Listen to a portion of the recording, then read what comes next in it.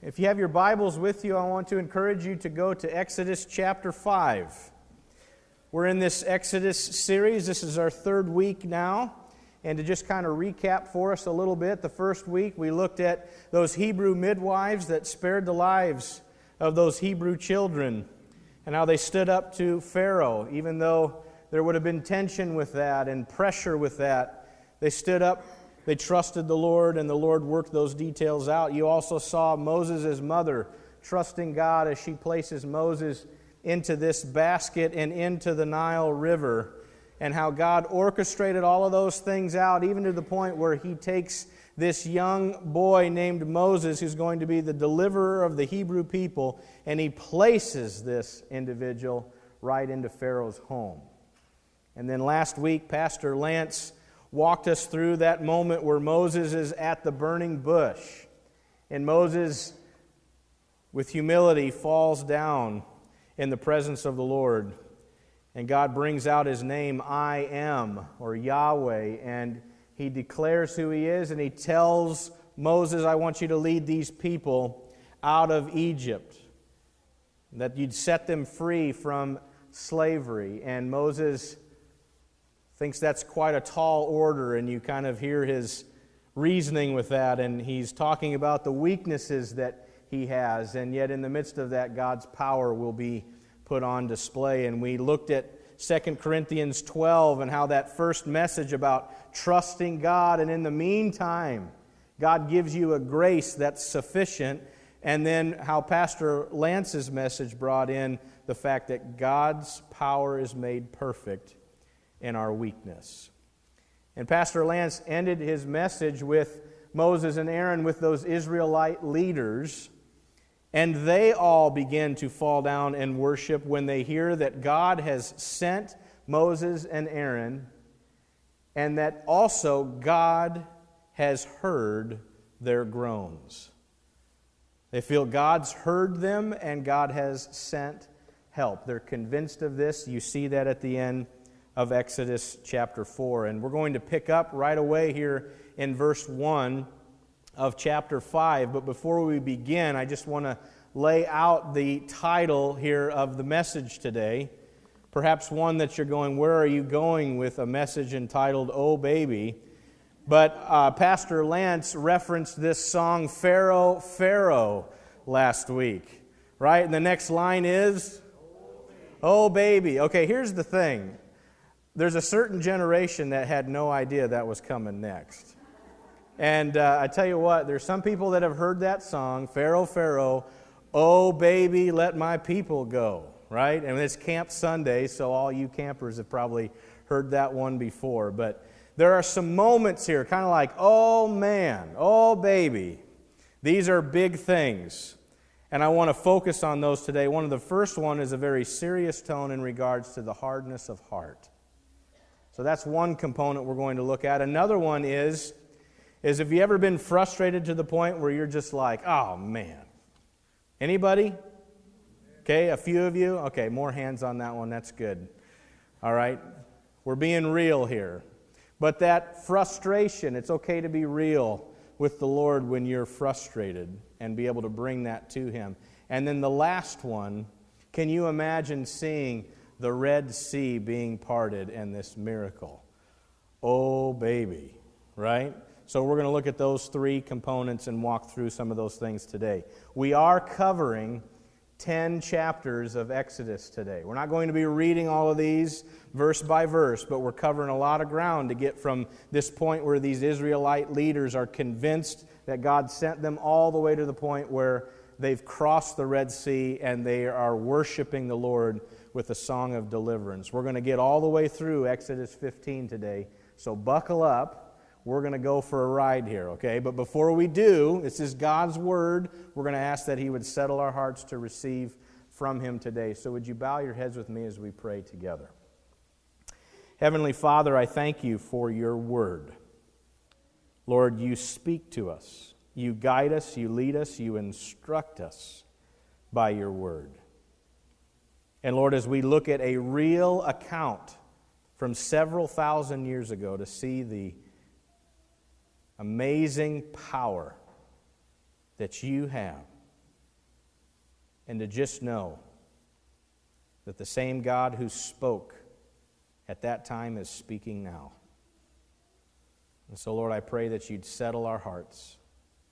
Help us to receive from you today. And we ask your grace and your blessing upon this time. In Jesus' name, amen. All right, Exodus chapter 5, starting here in verse 1. This presentation was given to the Israelite leaders, and when it's over, Moses and Aaron went to Pharaoh, and they told him, "This is what the Lord says, the God of Israel. He says, 'Let my people go, so they may hold a festival in my honor in the wilderness.'" Pharaoh's response, "Is that so? Is that so?" And he goes, "And who's the Lord? Who is this Lord? Why should I listen to him and let Israel go? I don't know the Lord, and I will not let Israel go." And I want you to hold on to that. He says, "I don't know the Lord." You see a hardness there. That's going to come into play much louder as we continue. So Aaron and Moses, they persisted. They said, "The God of the Hebrews has met with us, so let us take a 3-day journey into the wilderness so we can offer sacrifices to the Lord our God. And if we don't, he will kill us with a plague or with the sword." And Pharaoh replied, "Moses and Aaron, why are you distracting the people from their tasks? Get back to work. Look, there are many of your people in the land, and you're stopping them from their work." So Pharaoh gets upset with this request. And in verse 9, it says that he tells them to load them down with work. He's upset. He's ticked off. Make them sweat. That'll teach them. He's bugged by this request, and he pours that frustration right back out onto God's people. So these Israelite leaders, now they come before Pharaoh and they try to tell him, "Hey, can you just back off just a little bit?" And Pharaoh doesn't give in. And so in verse 20 of Exodus chapter 5, they leave Pharaoh's court and they confronted Moses and Aaron, who were waiting outside for them. And the foreman said to them, "May the Lord judge and punish you for making us stink before Pharaoh and his officials. You've put a sword into their hands, an excuse to kill us." Then Moses, he goes back to the Lord and protests, "Why have you brought all this trouble on your own people, Lord? Why did you send me? And ever since I came to Pharaoh as your spokesman, he's been even more brutal to your people. And you've done nothing to rescue them." It's like Moses is saying, "Hey, Lord, do you see what happened after we opened our mouth? I told you. I've now made it worse for these people." Well, the Lord responds to that. Exodus chapter 6, starting in verse 1. The Lord tells Moses, he goes, "Now you'll see what I'll do to Pharaoh. And when he feels the force of my strong hand, he will let the people go. In fact, he'll force them to leave this land." And that's prophetic. You're going to see that play out as we carry on. So God says to Moses, "I am Yahweh, the Lord. I appeared to Abraham, to Isaac, and to Jacob as El Shaddai, God Almighty, but I did not reveal my name Yahweh to them." Verse 5 says, "You can be sure that I've heard the groans of the people of Israel, who are now slaves to the Egyptians, and I'm well aware of my covenant with them. Therefore say to the people of Israel, I am the Lord. I free you from your oppression, and I'll rescue you from your slavery in Egypt. I will redeem you with a powerful arm and great acts of judgment.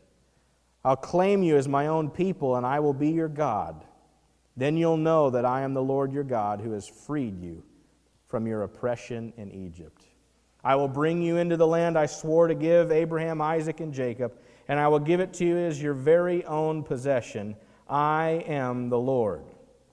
And in verse 9, Moses goes and tells the people of Israel what the Lord had said. But they refused to listen anymore. They'd become too discouraged by the brutality of their slavery. And I want to just stop for a second. There's going to be some focus on this individual named Pharaoh, but you also see in regards to the hardness of heart, even God's own people, that when the struggles are intense, they're going, I don't want to hear from the Lord. And we can look at the Israelites and we can say, come on guys, don't you know that God can do this? He can set you free. But, I mean, put yourself in this scenario even today. We can do this very thing. Troubles come, we get frustrated with God, and we kind of put up this like, I just don't want to hear it right now. So even hardness of heart here can settle in, even with God's own people. So when Moses gets this response, he brings this back to the Lord. He says to the Lord, probably brought this forward, the Lord tells him here in verse 10, go back to Pharaoh, the king of Egypt, and tell him to let the people of Israel leave his country. And this is where Moses kind of comes back. He's like, but Lord, my own people don't even want to hear me now. So what? Pharaoh's just going to be like, oh, hey, Moses, good to see you again. Not so much. He says, I'm a clumsy speaker. I opened my mouth, I've made it worse. But the Lord spoke to Moses and Aaron and gave them orders for the Israelites and Pharaoh, the king of Egypt. The Lord commanded Moses and Aaron to lead the people of Israel out of Egypt. So now in Exodus chapter 7, starting in verse 1, it says that the Lord said to Moses, pay close attention to this. I'll make you seem like a god to Pharaoh, and your brother Aaron will be your prophet. Tell Aaron everything I commanded you, and Aaron must command Pharaoh to let the people of Israel leave his country. But I will make Pharaoh's heart stubborn so I can multiply my miraculous signs and wonders in the land of Egypt. And even then Pharaoh will refuse to listen to you. So I will bring down my fist on Egypt. Then I'll rescue my forces, my people, the Israelites, from the land of Egypt with great acts of judgment. When I raise my powerful hand and bring out the Israelites, the Egyptians will know that I am the Lord. So Moses and Aaron did just as the Lord had commanded them. Moses was 80 years old and his brother Aaron were 83 when they made their demands to Pharaoh. Now this was not at the time where people would live to be like 900 years old. That was before the flood. So these guys are well along in years. They'd probably be like that retirement age. And this is just a little word to that generation. If you're listening right now, you can't just check out from the things that God would want you to be doing. These guys are 80, 83 years old. Perhaps in those years, God might call you to the biggest things that'll ever happen in your life as far as your service for the kingdom. God's not done until you take your last breath. And God's going to use these old men to lead 2.5 million people out of slavery. I just think there's an interesting point of having that be there in verse 7 for us, is God wants to use you. If you've got breath, He wants to use you. So in Exodus 7, as this continues, they go before Pharaoh. Pharaoh asks for a miracle. So Aaron's staff is thrown down, turns into a snake. That would probably catch your attention, wouldn't it? If I just took this mic stand, threw it out there, it's a snake, some of you would be like, okay, I'm listening now. All right. Right? Somebody would be trying to stomp it out. But Pharaoh has these evil magicians. Okay? And they can do the same thing. So no big deal. Moses and Aaron, this God that you come in the name of, our guys can do the same thing. What's interesting in this is Aaron's staff swallows up theirs, which would be impressive to watch. But it doesn't even faze Pharaoh. In Exodus 7, verse 13, it says, Pharaoh's heart, however, remained hard. He still refused to listen, just as the Lord had predicted. So, enter in the plagues. Perhaps you've heard of these 10 plagues here of Egypt. but I'm going to start walking us through them. The first one is that the Nile gets struck and it turns to blood. And fish die and the river begins to smell, and the Egyptians can't drink it. And what's interesting is Aaron actually turns all water to blood, not just the Nile. So rivers, canals, ponds, and reservoirs, even stored water, turns to blood. But guess what? Those magicians of Pharaoh's, they can do the same thing. So in verses 22 and 23 of Exodus chapter 7, the Bible tells us that Pharaoh's heart remained hard. He refused to listen to Moses and Aaron, just as the Lord had predicted. And Pharaoh returned to his palace, and he put the whole thing out of his mind. So enter in the second plague. Any frog lovers out there? Frogs start coming out of the river into homes and into beds across the land. They're going to be jumping on Pharaoh and all his people. Can you imagine waking up to a bed full of frogs? But Pharaoh's magicians could do the same. Now Pharaoh does give in, asking for these frogs to be moved, and even kind of relenting, but then he ends up changing his mind the next day. And in Exodus 8, verse 15, it says that when Pharaoh saw that relief had come, he became stubborn, and he refused to listen to Moses and Aaron, just as the Lord had predicted. So enter in the next plague, a plague of gnats. Some translations say lice. How'd you like that? Can you imagine gnats infesting the entire land? Have you ever been outside on a summer day and you see this swarm kind of just hover over the ground? Could you imagine just them being everywhere? I mean, when you're caught in one of them, they're like going up the nostrils, right? Okay? Can you imagine the annoyance of this? And Pharaoh's magicians try to do this, and they say something I think is incredibly powerful. In Exodus 8, verse 19, they are now telling Pharaoh, this is the finger of God. So even these evil men are recognizing God here is at work. But Pharaoh's heart remained hard. He wouldn't listen to them, just as the Lord had predicted. So enter in the next plague. Flies. How many people have pet flies?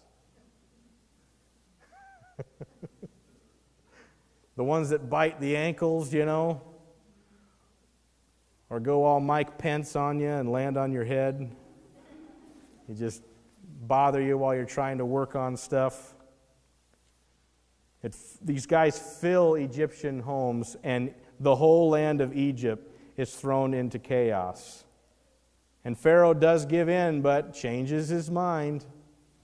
In Exodus 8, 30 through 32, Moses leaves Pharaoh's palace and pleads with the Lord to remove all the flies. The Lord does that, and not a single fly remained. But Pharaoh again became stubborn and refused to let the people go. So enter in the next plague. All the livestock of the Egyptians die of a plague. Now, if you've got some translations here, like the New King James Version, it would say that all the livestock in the field die. And it's an important thing to note because some of the next plagues are going to actually continue with Egyptian livestock, and if they all died, then how are these other plagues touching the livestock that's already dead? So the in the field is an important thing to pick up because they probably had livestock back in the stables. But all the livestock of the field die. Horses, donkeys, camels, cattle, sheep, and goats.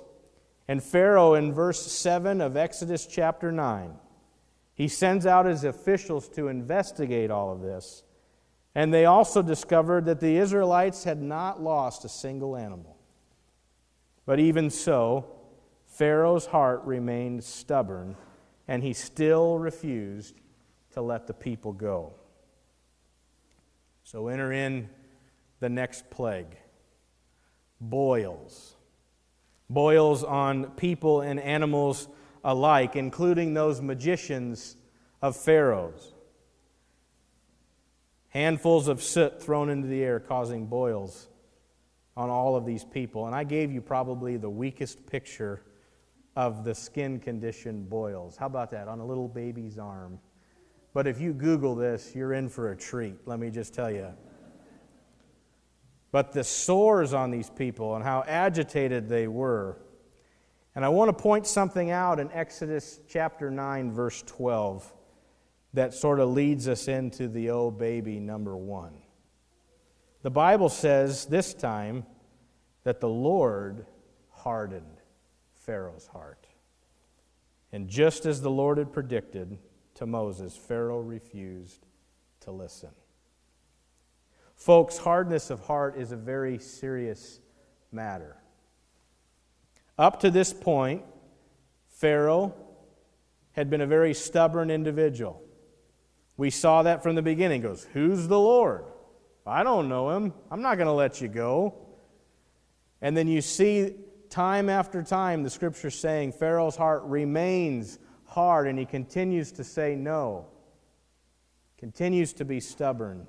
And here we reach Exodus 9 verse 12 when the Bible tells us now that God is getting involved with his heart. Very serious thing, and I want you to stay with me as we continue to walk through these plagues in regards to the hardness of heart. The next plague is one of hail. And the Lord sent thunder and lightning and hail, and never in their history was there a storm of this magnitude. And now Egyptian lies in ruins, except where the Israelites lived. And in Exodus 9, verses 27 through 30, and then again in 34 and 35, the Bible says that Pharaoh quickly summons Moses and Aaron. And he says, "This time I've sinned." You're thinking, oh, we've got some confession going on here. He says, "The Lord is the righteous one, and my people and I are wrong. Please beg the Lord to end this terrifying thunder and hail. We've had enough. I will let you go. You don't need to stay any longer." Moses goes, "All right. And as soon as I leave the city, I'll lift my hands and pray to the Lord. Then the thunder and the hail will stop, and you'll know that the earth belongs to the Lord." But then he says something that reveals the heart of Pharaoh and his people. He says, "I know, though, that you and your officials still do not fear the Lord God.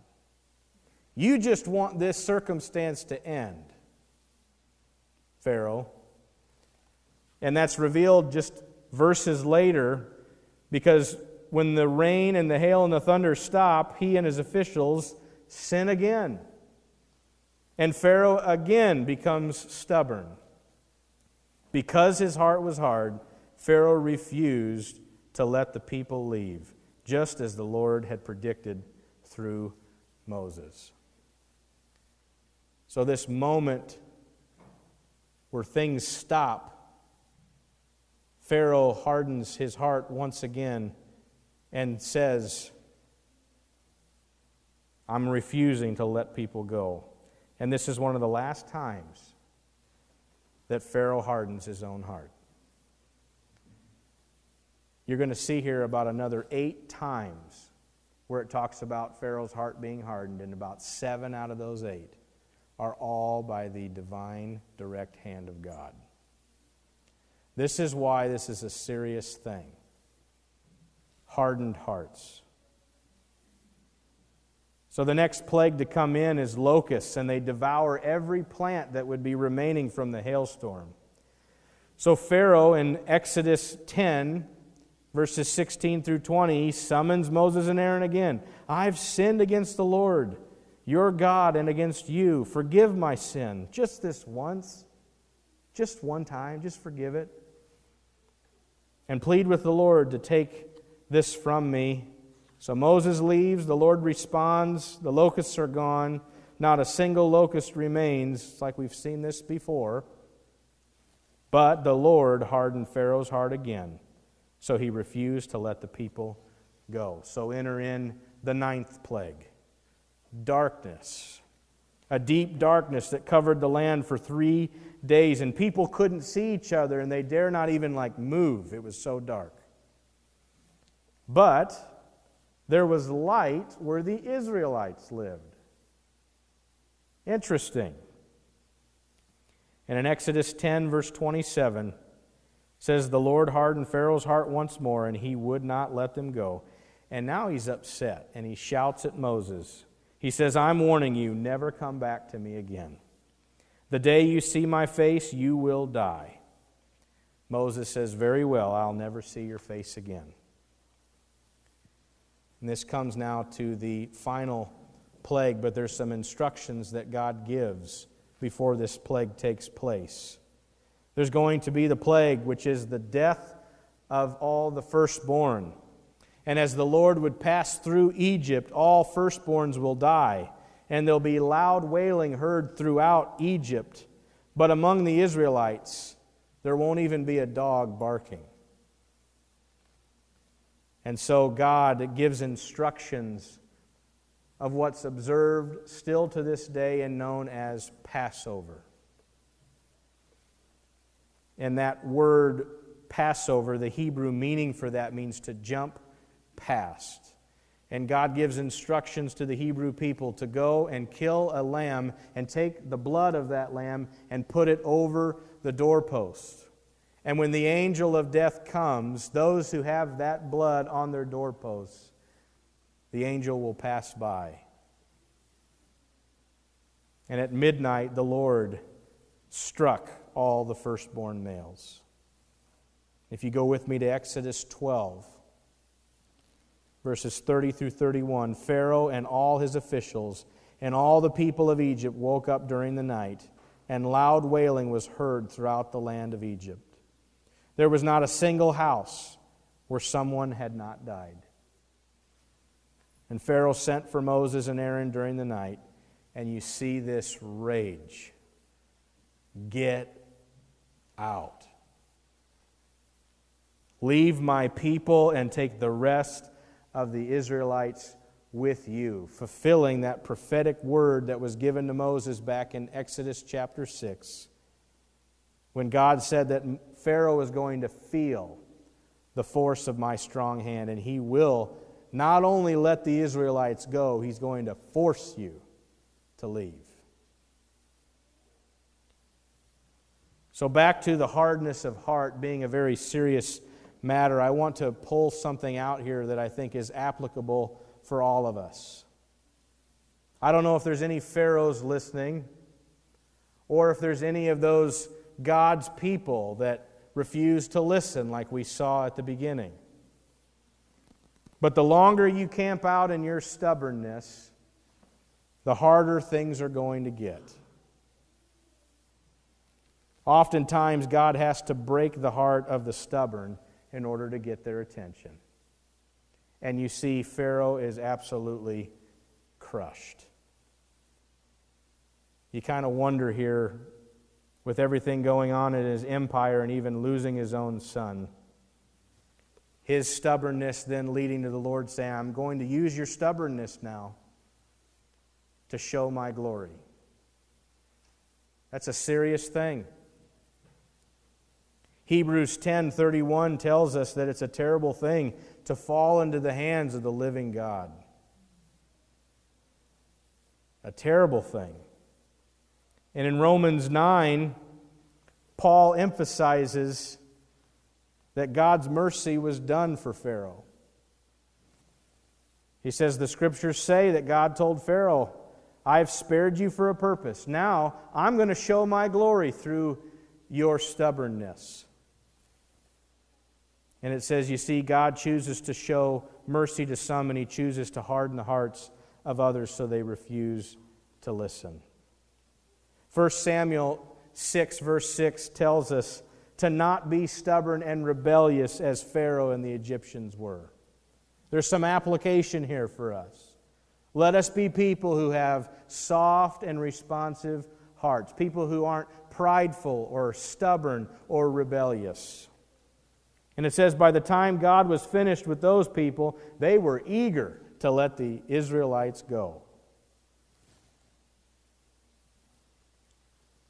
And you know that Pharaoh did not know God, and so there's a hardness that already exists because he's an unbeliever. And Ephesians 4 addresses that in verse 18, telling us that unbelievers have hardened hearts. But hardness of heart can develop in believers too. And Hebrews chapter 3 tells us this. And it compares the hardness of heart in Moses' day to the hardness of heart that people have to the voice of the Holy Spirit and Jesus Christ. And in Hebrews chapter 3 and verse 7, the writer of Hebrews says, "This is why the Holy Spirit says, 'Today, when you hear my voice, do not harden your heart.'" When the Holy Spirit speaks, we need to be people who respond. Verse 13, "You must warn each other every day," just like I'm warning us right now, "so that none of us will be deceived by sin and hardened against God." So even believers can start to get a hardness of heart. And when Jesus gives us the story or the parable of the soils, the seed is God's Word, and He says there's the path, there's the rocky soil, there's the thorns, and there's the good soil. And when He describes the path, that is a heart that's hard. And when the Word of God comes to that heart, it doesn't take root. And He says birds come and take that seed and carry off with it. And Jesus says that is Satan who comes to take that word from that individual. And their stubbornness did not allow that word to penetrate their life. And so as the seed goes forth, as the Holy Spirit speaks today, do not harden your heart. So getting back to this story here with the 10th and the final plague and the loss of the firstborn, Pharaoh finally demands that the Israelites leave. He's done. And in Exodus chapter 13, those Israelites, they leave, and off they go onto their journey on the edge of the wilderness. And in verse 21, the Bible says that the Lord went ahead of them, guiding them during the day with a pillar of cloud, and He provided light at night with a pillar of fire. And this allowed them to travel by day or by night. And the Lord did not remove the pillar of cloud or pillar of fire from its place in front of the people. Can you imagine 2.5 million people being led by this type of thing? God's presence is with them as they are delivered now from slavery. But the story's not over. In Exodus chapter 14, verse 5, you can see this building up. This guy that kept changing his mind, guess what? Changes it again. In verse 5, it says, "When word reached the king of Egypt that the Israelites had fled, Pharaoh and his officials changed their minds." What have we done letting all those Israelites get away? Verse 6, "So Pharaoh harnessed his chariot and called up his troops. And he took with him 600 of Egypt's best chariots, along with the rest of the chariots of Egypt, each with its commander. And the Lord hardened the heart of Pharaoh, the king of Egypt. So he chased after the people of Israel, who had left with fists raised in defiance. And the Egyptians chased after them with all the forces in Pharaoh's army, all his horses and chariots, his charioteers and his troops. And the Egyptians caught up with the people of Israel as they were camped beside the shore." And what sea are they at? The Red Sea. And as Pharaoh approached, the people of Israel looked, and they started laughing. Right? The Bible says they went into a panic. They weren't laughing. They're scared. And they cry out to the Lord, and then they say to Moses, "Why did you bring us out here to die?" I mean, weren't there enough graves back in Egypt, Moses? I mean, seriously. And they even say, you should have left us alone and continue to be slaves. It would have been better for us to do that than to be out here dead. And Moses, in verse 13, he tells the people, you just think this great leader, he goes, don't be afraid. Don't be afraid. Just stand still and watch the Lord rescue you today. The Egyptians you see today will never be seen again. The Lord Himself will fight for you. Just stay calm. And you look at Moses and that kind of resolve as a leader. That's impressive. Right? The kind of courage and that faith that he had in God. But what's interesting is I think a little bit later we get a moment of weakness. He gives that to the Israelite people, and it's like he turns right back around to the Lord and he's like, where are you? I got 2.5 million people that are like, we're all going to die because of you, Moses. A little help here, Lord. That must have been what happened, because then the Lord's response to him in verse 15, He says, why are you crying out to me?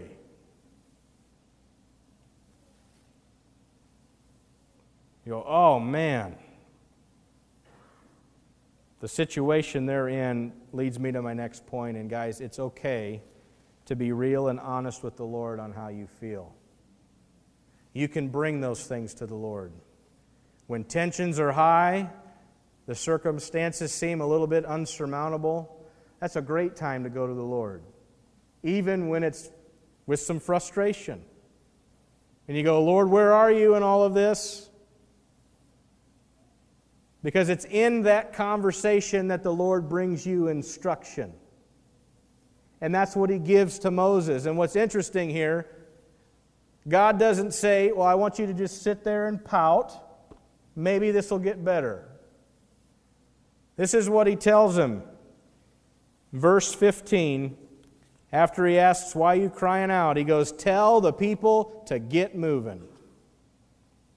You know, when circumstances are tough and there's a lot going on, we could just sort of call it quits. I'm done. Throw in the towel. And God's like, get moving. Get moving. I'm going to do something, but I need you to start moving.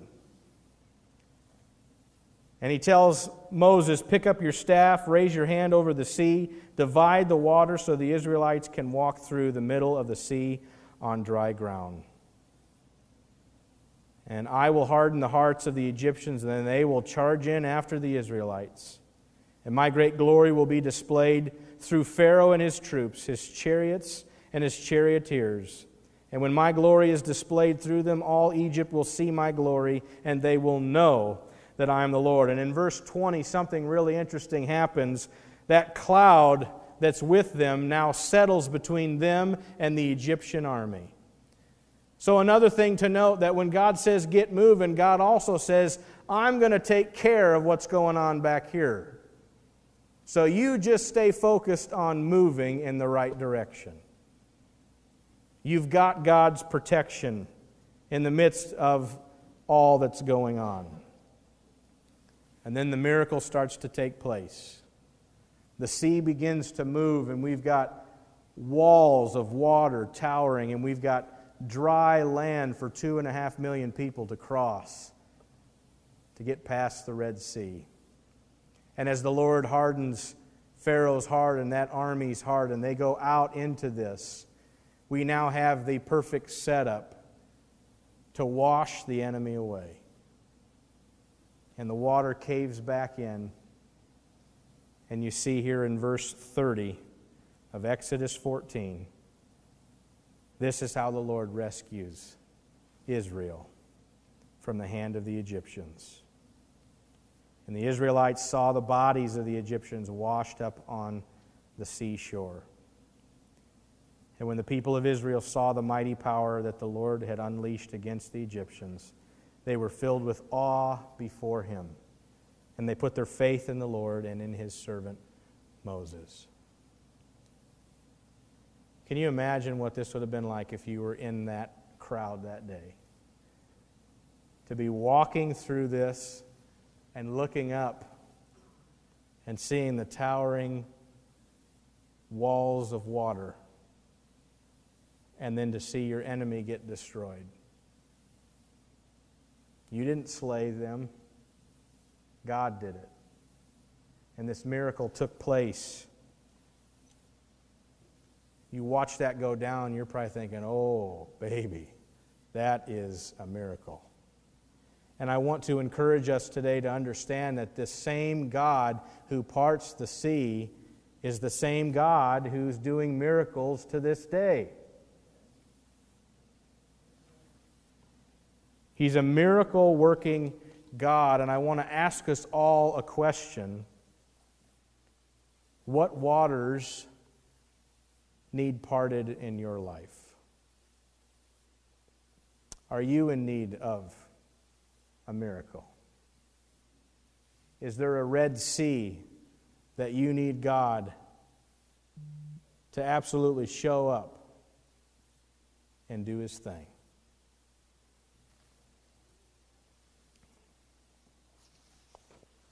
As you reflect on what that miracle might be, I want us to consider the song of deliverance that these people sang in Exodus 15.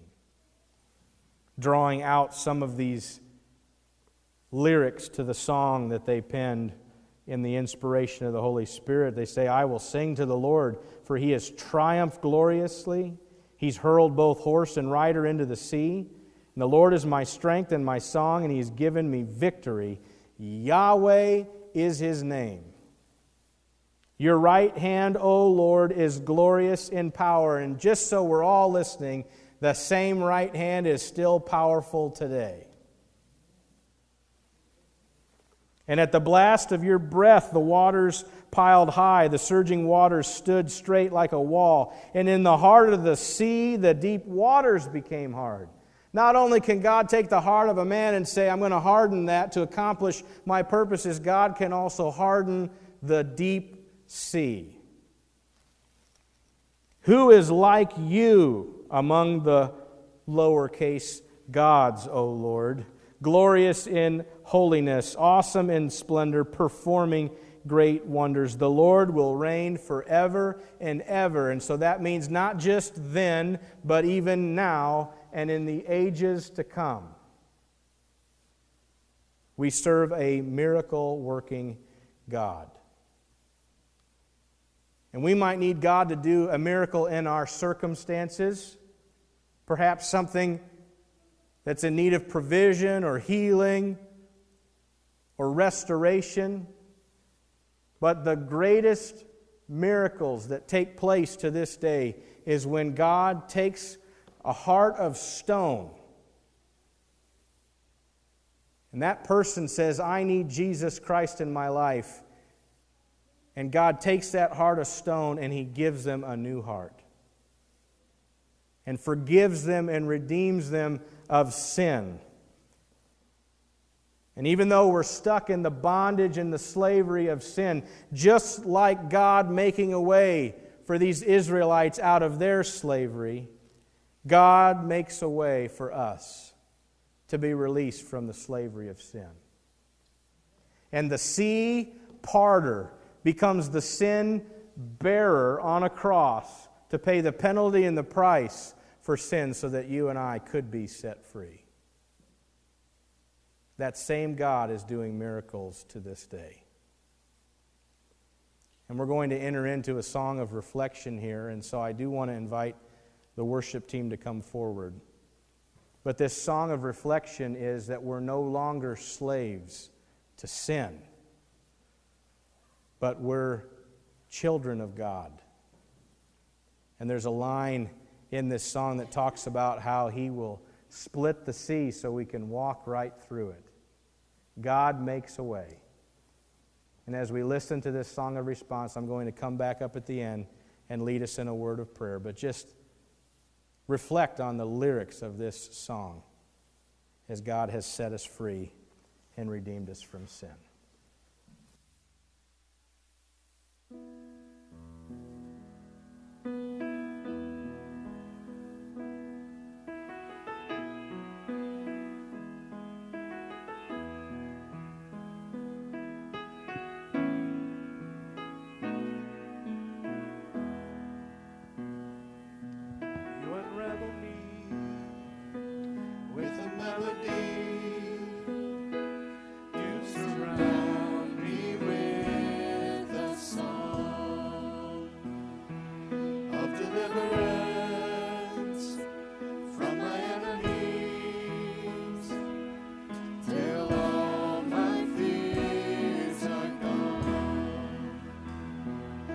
no longer a slave to fear.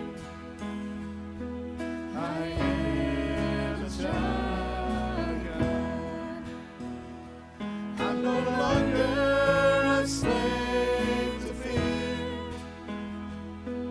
I am a child of God.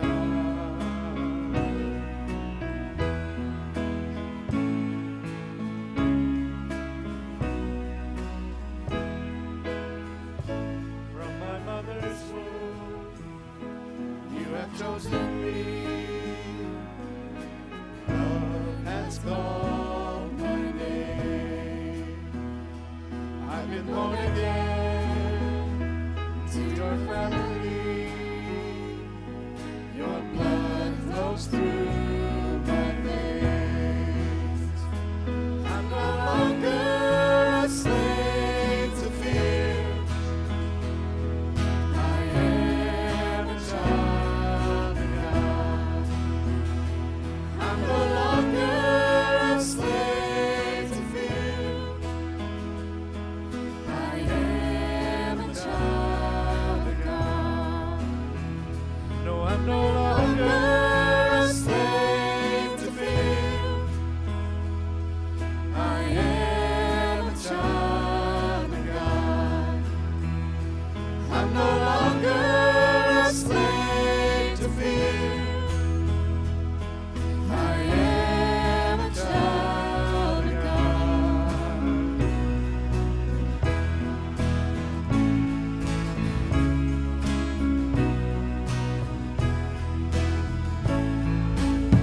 You split the sea so I could walk right through it. My fears were drowned in perfect love. You rescued me so I could stand and sing. I am a child of God. You split the sea so I could walk right through it. My fears were drowned in perfect love. You rescued me so I could stand and sing. I am a child of God.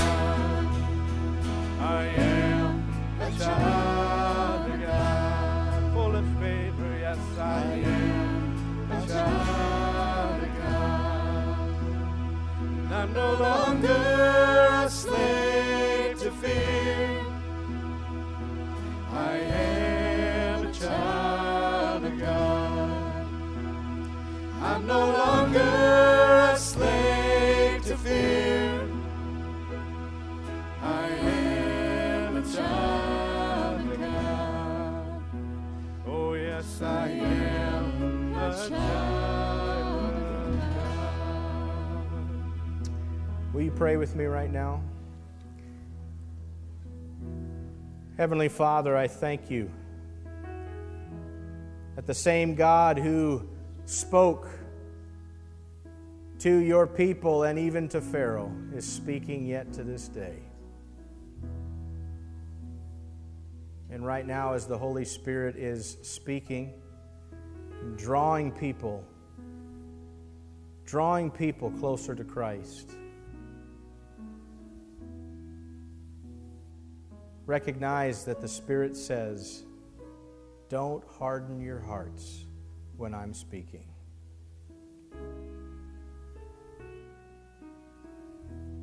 Father, perhaps there's someone listening right now that you're drawing out of a life of slavery and sin and the bondage that comes with that. And you want to set them free because your Son Jesus came to set them free. He paid the penalty and the price for sin, giving His life, dying on a cross, and rising again, proving that His death and His resurrection is proof that He has atoned for sin. If there's someone right now that would desire to receive Christ into your life, I want to lead you in this prayer. Do not harden your heart, but lean into what the Holy Spirit is saying right now. Just pray with me in your heart and say, Jesus, today I surrender. I ask that you'd give me a new heart. That you'd cleanse me from sin. Make me new. And forgive me. And help me to live for you from this day forward. Not for myself, not for others who want to put demands on my life or influence me in negative ways, but to live for you, Lord. What you say matters and what you say goes. Thank you for saving me today.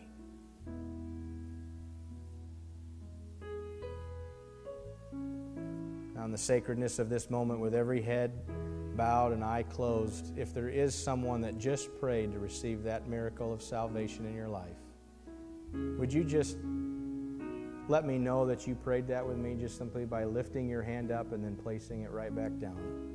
Say, Pastor Russ, I prayed that prayer with you. Anyone at all?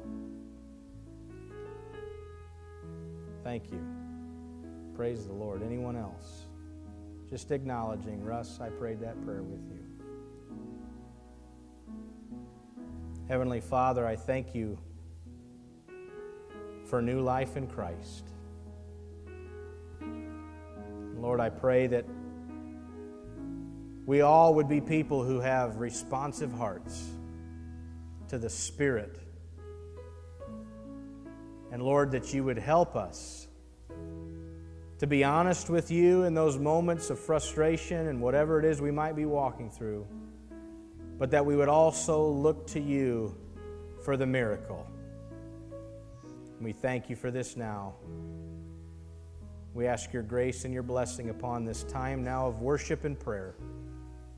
And we pray this in Jesus' name. Amen.